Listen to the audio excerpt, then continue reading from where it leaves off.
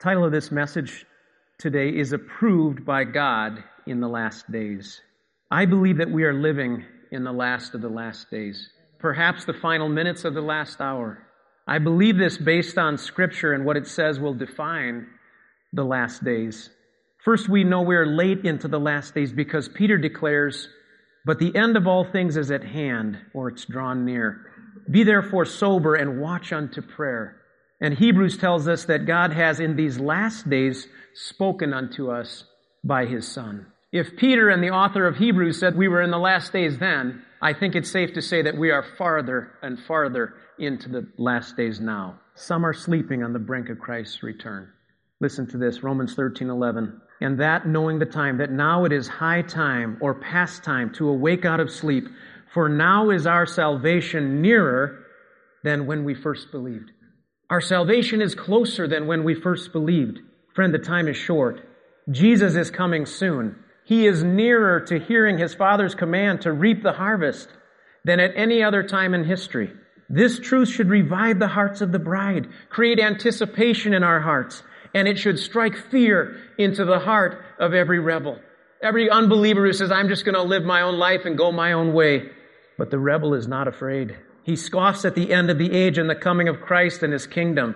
I'll give you an example. Yesterday I was speaking with a youth pastor. I just met him at my youngest son's football game. I heard him behind me. I was the announcer for the game, which I'm not very good at, but I was announcing the football game, and I heard them behind me talking about Bible versions and church stuff, and I thought, these must be believers. So at halftime I turned around and just started a conversation with them. Well, one was a youth pastor coming to see his friend's son play, and we just started talking along these lines of this sermon, and he said, it's interesting. Just recently I shared the gospel with a young man, and I shared it very clearly, and he understood it. He understood it perfectly. He had great understanding of the gospel. But this is what the man said, the young man. He said, "I understand the gospel, but I don't want to give up my sin to follow Christ." He had no fear of rejecting eternal life, no fear of rushing headlong into hell. Today, just like in the apostles, there are many who mock the warning that Christ is coming soon. 2 Peter 3:4, "Knowing this first, that there will come in the last days scoffers, walking after their own lusts and saying, 'Where is the promise of His coming? For since the fathers fell asleep, all things continue as they were from the beginning of creation.'" Notice the character of these scoffers. What does it say? Walking after their own lusts, their own sinful passions, and saying, "Where is the promise of His coming?" This is why they scoff rather than tremble. They must silence their own conscience. They laugh it off. If they're going to continue in sin, they can't have their conscience continually bothering them, accusing them, warning them, telling them to turn from their sin. So they have to scoff. They have to put it off. They have to ignore it. Listen what they say. They looked at their own ancient history in their time. They looked at the prophets and they said, the prophets, they spoke and died and everything keeps humming along. There was no end of the world and fiery judgment. What's frightening is that the mockers have entered the church. When a person points out to another believer, I've heard this, that Jesus said the sign of His coming would be what? One of the signs would be that iniquity or lawlessness would increase or multiply, and thus many hearts would grow cold. Some in the church say, but things were bad back then. They were just as bad. Look at ancient Rome. Things were bad back then. They've always been bad. I want in this message to show you a few signs that I see clearly coming to pass that convince me that His return is very close. I'm not going to go into all the signs of His coming, the wars, the famines, the pestilences, the earthquakes, the false prophets, but I'm going to point out a few of these things to show you what I see are signs that His return is very near. And I also want to encourage you to stand in this difficult hour and to share with you some practical ways to do that. Daniel prophesied that there would be 4 great earthly kingdoms that would rise. They would reign and they would pass away. 3 of these kingdoms have already come and gone, as Daniel said. Their fall was so complete that looking for their traces would be like finding the chaff that the wind had blown away. That's that little leftover piece of the kernel that when the wind comes, it just blows it away. It becomes dust. The 4th last days kingdom is believed to be a revived Roman Empire by most Bible scholars. And the Bible says that 4th kingdom will be destroyed by a 5th kingdom that will never be destroyed. Look with me, if you have your Bible, at Daniel chapter 2, verse 34. Daniel is speaking to King Nebuchadnezzar after his dream, and he says this, "You saw till a stone was cut out without hands, which smote the image upon his feet that were of iron and clay, and brake them to pieces. Then was the iron, the clay, the brass, the silver, the gold, broken to pieces together, and became like the chaff of the summer threshing floors. And the wind carried them away, that no place was found for them. And the stone that smote the image became a great mountain and filled the whole earth." Daniel was giving the interpretation to the king Nebuchadnezzar, who had this dream of this great image with the head of gold and the arms and the breast of silver and the torso of bronze and the feet of iron mixed with clay. And each one of these metal types represented a kingdom. Babylon was the head of gold. He was the greatest kingdom that would reign, the greatest earthly kingdom that would reign. And then it was the Medes and the Persians, and then Greece. And then finally, the feet with the iron mixed with clay speaks of Rome, and scholars believe also of a revived Roman Empire at the end of time. And Daniel said, "You saw, king, a stone was cut out without hands. And that stone struck the feet of this image, and it broke into pieces and was crushed into powder and became like the chaff of the summer day." And it says that stone that smote the image became a great mountain. It grew from a rock into a great mountain, and it filled the whole earth. What was Daniel talking about besides these earthly kingdoms? Babylon, Persia, Greece, and the revived Rome. What was that stone that grew and became a great mountain that filled the whole earth? I believe that stone cut without hands that struck the image is Christ. He's the stone alone which has the Father's authority and power to cast down kingdoms. Yet I believe there's a dual meaning here to the stone which becomes a great mountain that fills the whole earth. The great mountain refers to Christ's kingdom. Look at verse 44. "And in the days of these kings shall the God of heaven set up a kingdom, which shall never be destroyed, and the kingdom shall not be left to other people, but it shall break in pieces and consume all these kingdoms, and it shall stand forever." Daniel was prophesying about the kingdom of God, the kingdom of Christ, that would grow throughout the whole earth. And it would be a kingdom that outlasts all the earthly kingdoms and all the earthly kings. All these earthly kingdoms will reign for a season, and they will fall and be destroyed. They'll be destroyed by Christ. But His kingdom will last forever. Think about that. Listen, we are living in the gospel age of grace. The kingdom of Christ is established in the hearts of men. It's not a political kingdom. We're not a political earthly force. The kingdom of God is within you, Jesus said. People are brought into the kingdom of God not by the edge of a sword, but by hearing and believing the word of God. The kingdom of God is advancing and increasing, growing like that mountain in the hearts of people all over the world. But the saints are not overthrowing governments or kingdoms. That is for the king to do, not us. Now we are living in the age when the kingdom is within, by the rule of God's Spirit and willing servants. But the time is coming when Christ will return. He will overthrow all earthly kingdoms and reign as the only rightful king. All that remains of the kingdoms of this earth will be nothing. If you look for traces of Babylon, as great as that kingdom was, or of the Medes and the Persians and the Greeks, there's only a few artifacts remaining of these incredible kingdoms. All the buildings were destroyed. All the cities were destroyed and built upon by other kingdoms. And that's what's going to happen to our present kingdoms, guys. So many people, we put so much stock in the present, in the now. Being important in this life, being important in this world. All that comes to nothing. All that remains is the kingdom of Christ. The kingdom of Christ right now is hidden. It's hidden inside people, right? It's not an outward kingdom. But when Christ returns to earth, He will set up His kingdom on earth, and the government will be on His shoulders. He will reign on earth for 1,000 years. His kingdom is coming. That's what we should be living for as believers. All that will matter in the day when Christ comes, and for the rest of eternity, is whether or not you are in the kingdom. And if you are in, what did you do while you were here to advance His kingdom? How did you serve Christ? What did you do to advance the gospel? That's all that will matter. Everything else that's important in this life today, our businesses, our jobs, the things that are being built, the governments, the things they're doing, all the projects, will mean nothing. All that will matter is Christ's kingdom and what was done to advance it. Today, all of hell is raging to keep people out of that eternal kingdom and to lead them into the utter ruin of the earthly kingdom. Satan is deceiving multitudes to live for their own desires and blinding them that coming judgment is on its way. Someone might say, what if you're wrong, Aaron? What if Christ doesn't return for 100 years or for 500 years? I will have lived in preparation for my Master's return and told others to do the same. Jesus is coming. Jesus is coming. So what does the Scripture say are some of the clear signs of Christ's return and the end of these earthly kingdoms? Listen, Daniel 12:4. Daniel was told that the time of the end would be marked by, many shall run to and fro, and knowledge shall be increased. This is an interesting verse.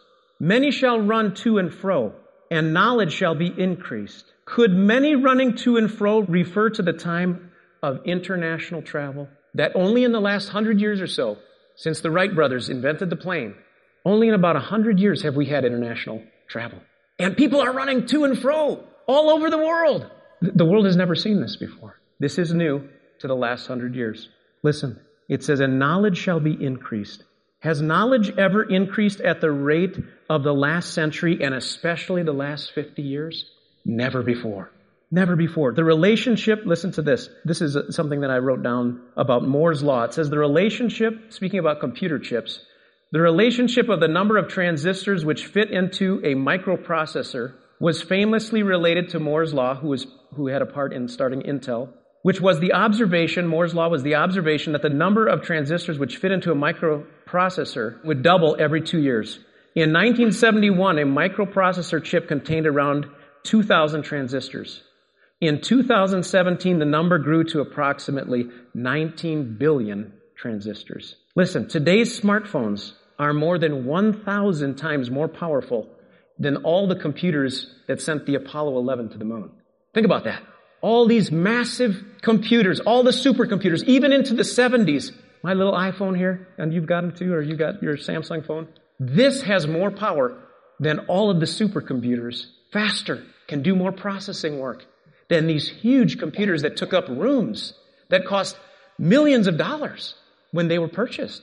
This has more processing power. If you look at a graph, if you have time after church, look at the graph of how fast technology is increasing. It's unbelievable. Daniel said, knowledge shall be increased. It will multiply. Jesus said something else would increase or multiply in the last days. Iniquity. Matthew 24:12. And because iniquity shall abound, that means multiply or be increased, the love of many shall wax cold. But he that endures to the end shall be saved. The word iniquity is anomia, and it comes from the word that means without law. A is a negative participle, and it changes the word after it to mean basically the opposite. Nomia is law. It means without law, lawlessness. It implies a rebellion or scoffing at God's authority and His person. Jesus was saying the last days will be marked by a multiplication and increase of lawlessness, and many who once loved me will love me no more. You say, Aaron, why are you saying that's to believers? Listen, the word Jesus uses in Matthew 24:12, when it says the love of many shall wax cold, is not the word for brotherly love, phileo. It's the word for God's love, agape. It says the agape of many shall wax cold.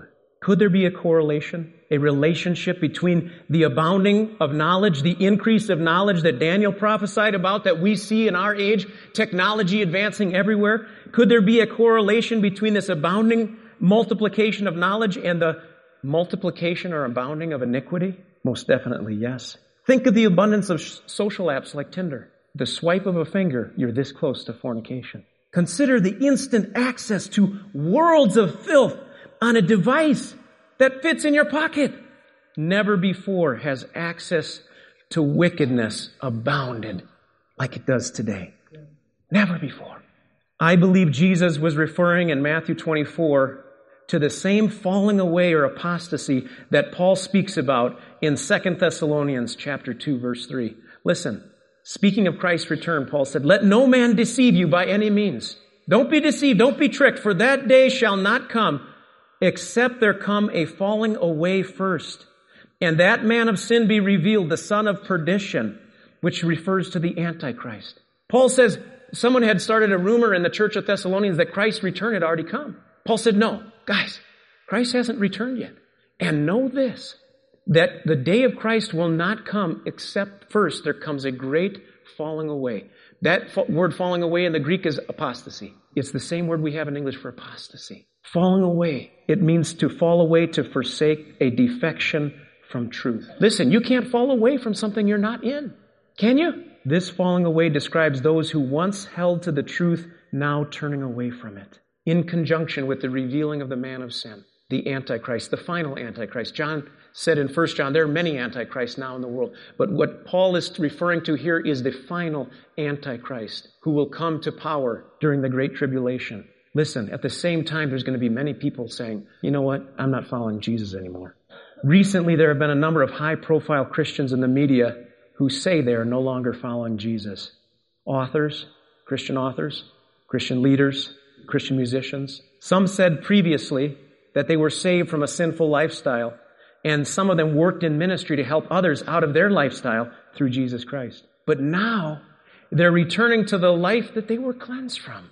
Some of them are apologizing to the world for the scriptural position they once stood firm on. They're saying, I'm sorry for offending you, world. I'm not following Jesus anymore. No, I've been enlightened, and I'm sorry if I hurt your feelings. This should break our hearts. This breaks God's heart. But He saw it coming. You don't believe a Christian can fall away? Look around you. Look around you. Look at God's Word. The New Testament warns us that in the last days, some will depart from the faith, listening to seducing spirits. It warns some have denied the faith. Some have been seduced from the faith, suffered a shipwrecked faith, an overthrown faith. Some have departed from the living God and forsaken the right way. These are all scriptures, my friend. Peter, speaking of false teachers, said, for if after they have escaped the pollutions of the world through the knowledge of the Lord and Savior Jesus Christ, they are again entangled therein and overcome, the latter end is worse for them than the beginning. For it would have been better for them not to have known the way of righteousness than after they have known it, to turn from the holy commandment delivered unto them. But it has happened unto them according to the true proverb, the dog is turned to his own vomit again, and the sow that was washed to her wallowing in the mire.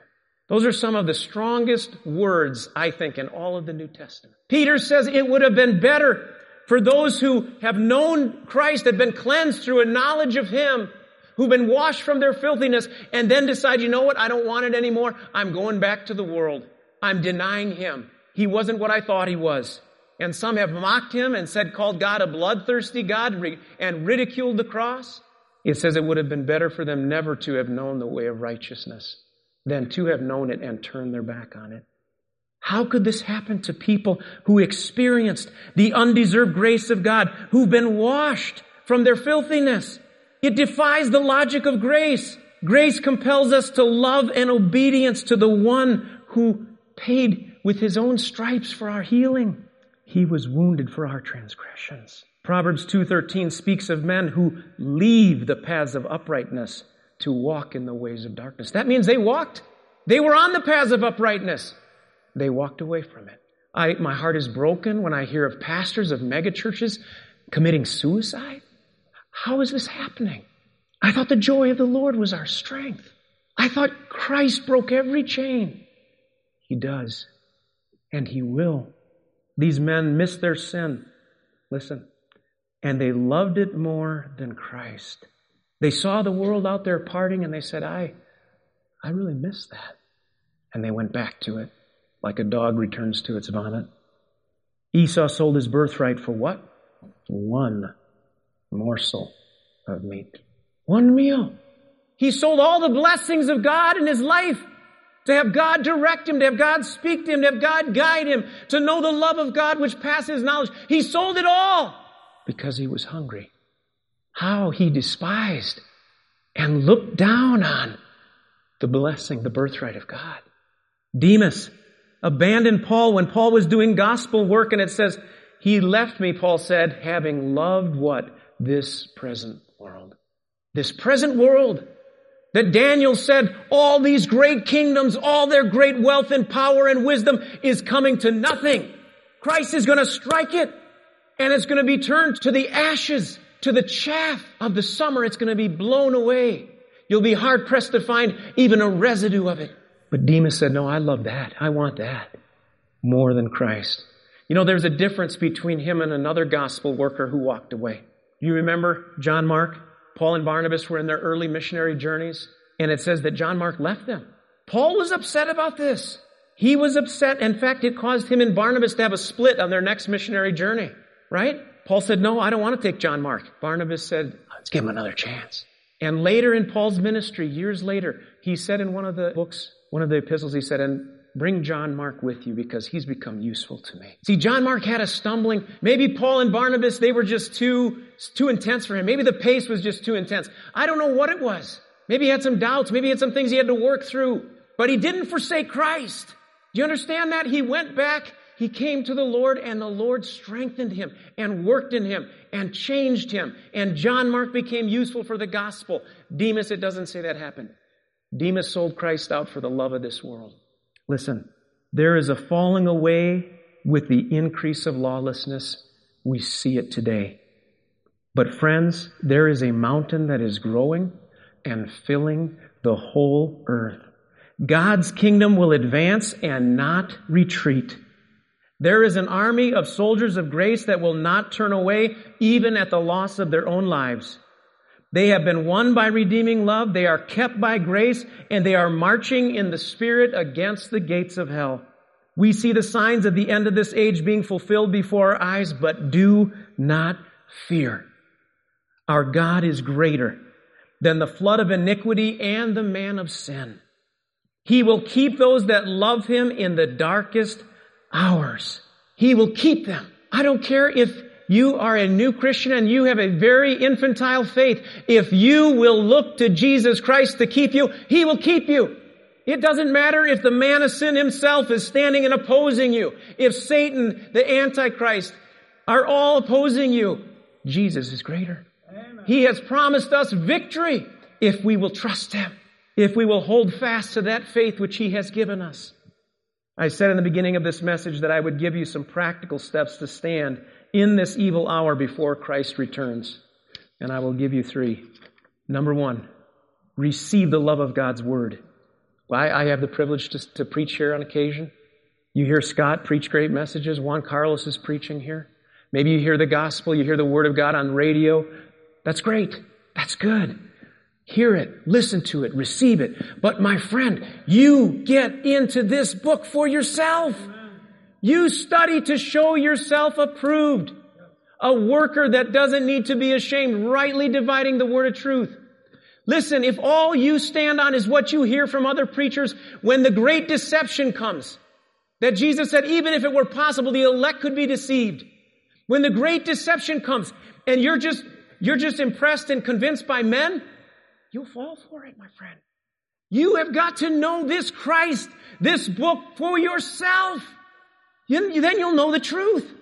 Then you'll be able to see the distinction when the one man says, I'm a man of God, and he's saying something, and the other says, I'm a man of God, and he's saying something else, and it's confusing. And the Antichrist is performing miracles, healings. You need to know this book. It will preserve you. It will keep you. 2 Thessalonians 2:10 and 12 says that the reason that people apostatized was they received not the love of the truth. They believed not the truth, but had pleasure in unrighteousness. They're like Esau. They exchanged the blessing of God for one morsel, one ice cream cone, one dessert, one sexual pleasure, one thing to say, God, I got to have this. I'm going to turn away from you. They did not receive the love of the truth. Thus, they did not believe the truth, and they had pleasure in unrighteousness. It just simplified. They love their sin more than God's word. They love their sin more than God's truth. They refuse to love and believe God's word and instead love their sin. Listen, 2 Timothy 2:15. Study to show yourself approved unto God, a workman that needs not to be ashamed, rightly dividing the word of truth. The word study in the Greek is the word spoudazo. It means to labor, to endeavor, to give diligence, to study. In street terms, it means put your shoulder into it. You know, I'm a contractor and I have employees and I work with guys, and We know how to work, and my guys know how to work. But if I had a guy show up on the job and I said, I need you to shovel this ditch, and he puts his foot on the shovel, that dirt is kind of hard. Yeah, I don't know. Say, man, put your strength into it. Yeah. We're here to work.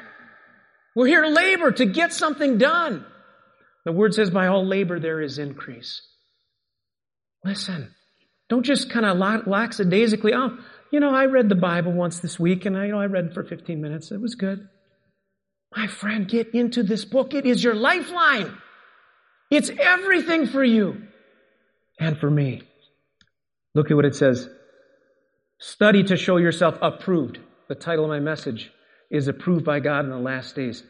That word approved is the Greek word dokimos. Dokimos was a word that was used to describe coinage in the early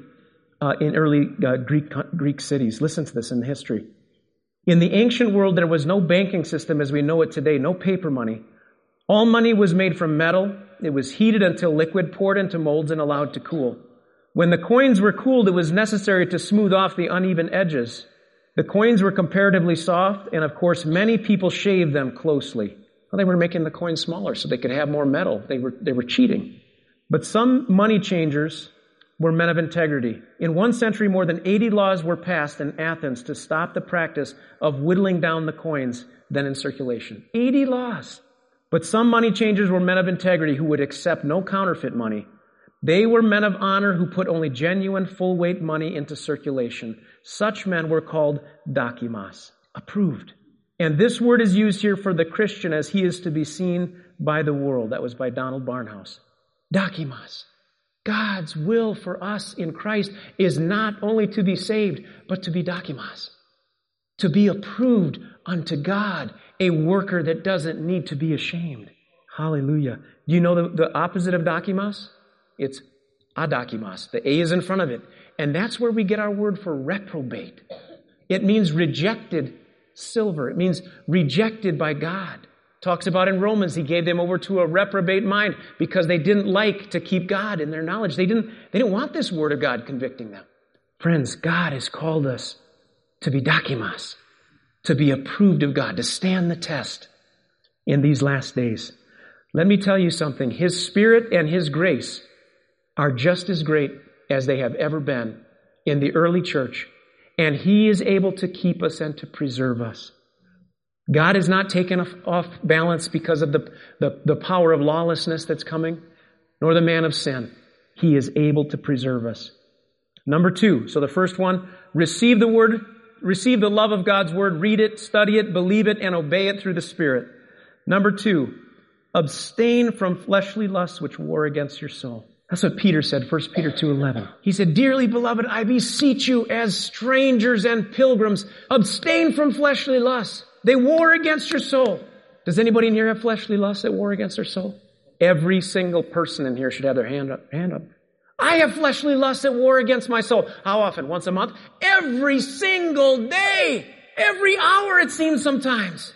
They war against my soul. God's word says that we are in a battle. A spiritual battle. But He has given us everything that we need. He's given us the armor of God. He's given us everything we need for life and godliness. To be victorious. Abstain from fleshly lusts which war against your soul. This isn't in my sermon, but I want to just give you this practical note. Scripture says, taking every thought captive to make it obedient unto Christ. Do any of you know that verse? How many of you memorized it? That should be in the memory of every believer in this place.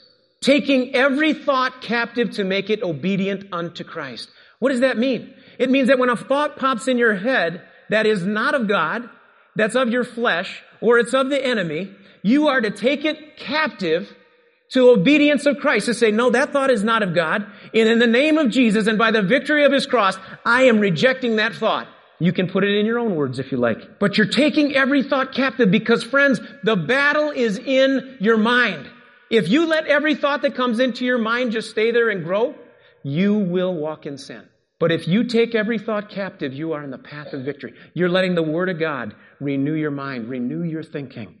Amen? Abstain. That's what Peter said. He says, abstain from fleshly lusts which war against your souls. They're going to come at you. And in this day and age, you don't have to go very far. You can be driving home and there's a billboard. Something is trying to get your fleshly lust to come back to life. right? We're surrounded by it. Listen, don't be among those who give up their fight against sin and walk away from Christ. Peter showed the path of victory is to arm yourselves with a mind or an attitude ready to suffer for His cause, not living any longer for the lusts of men, but for the will of God. That's 1 Peter 4, 1 and 2, my paraphrase. He said, arm yourself with a mind that you're going to suffer. Guess what, guys? This Christian life is not a rose petal garden. There is some difficulty in it. There is some trial in it. There's persecution in it. There's hardship in it.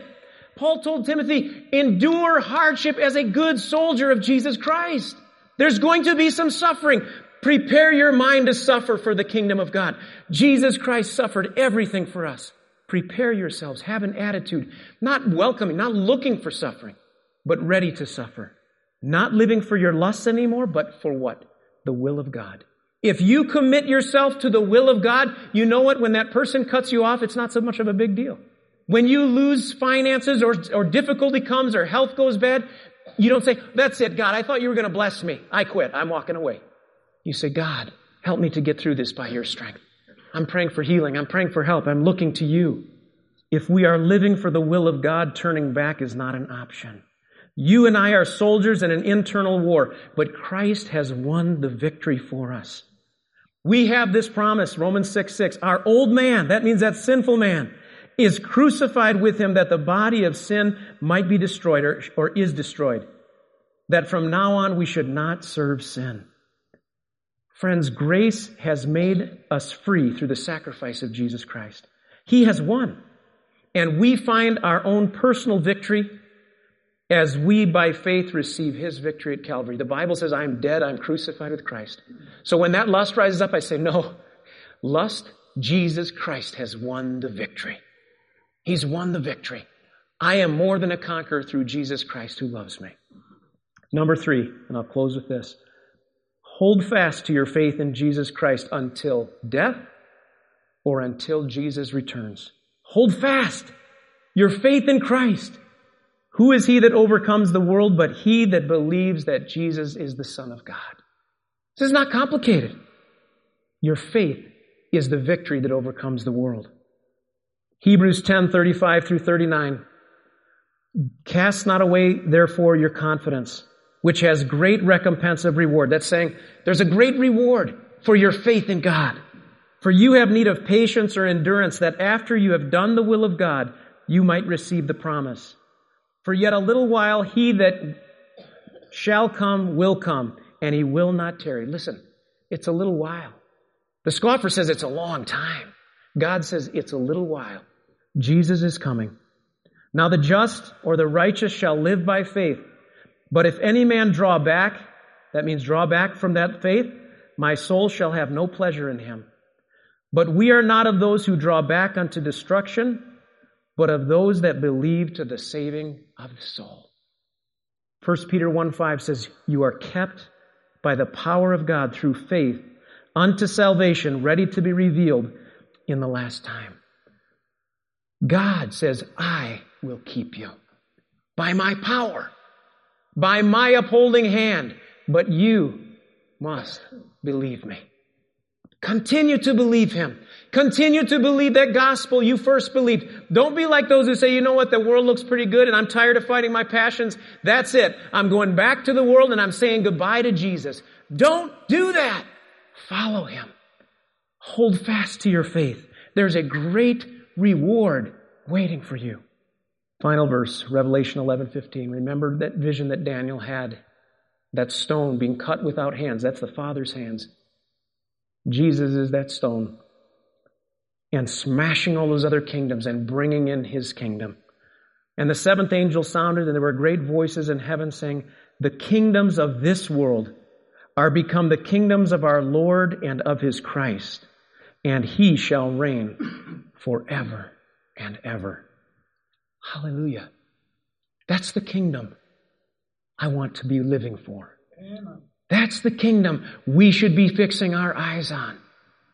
Everything else in this life, in this kingdom, is peripheral. It's just temporary. Let's pray. Father, I thank you for your word, for your truth, God. God, I pray that your people would be longing for your return, anticipating your return, prepared as a bride waiting for the bridegroom. Father, I thank you that we cannot, in our own strength, keep ourselves. Lord, the devil is too strong. The flesh and the world are too strong, but I thank you that this is the victory that has overcome the world. Our faith in you, Jesus. Lord, you are there to protect us. You're there to preserve us, and you will. God, help us in these evil days to study, to dig into your word, to know you for ourselves, so that we are dokimos, so that we are approved, so that we can rightly divide the word of truth and stand in this dark, evil hour.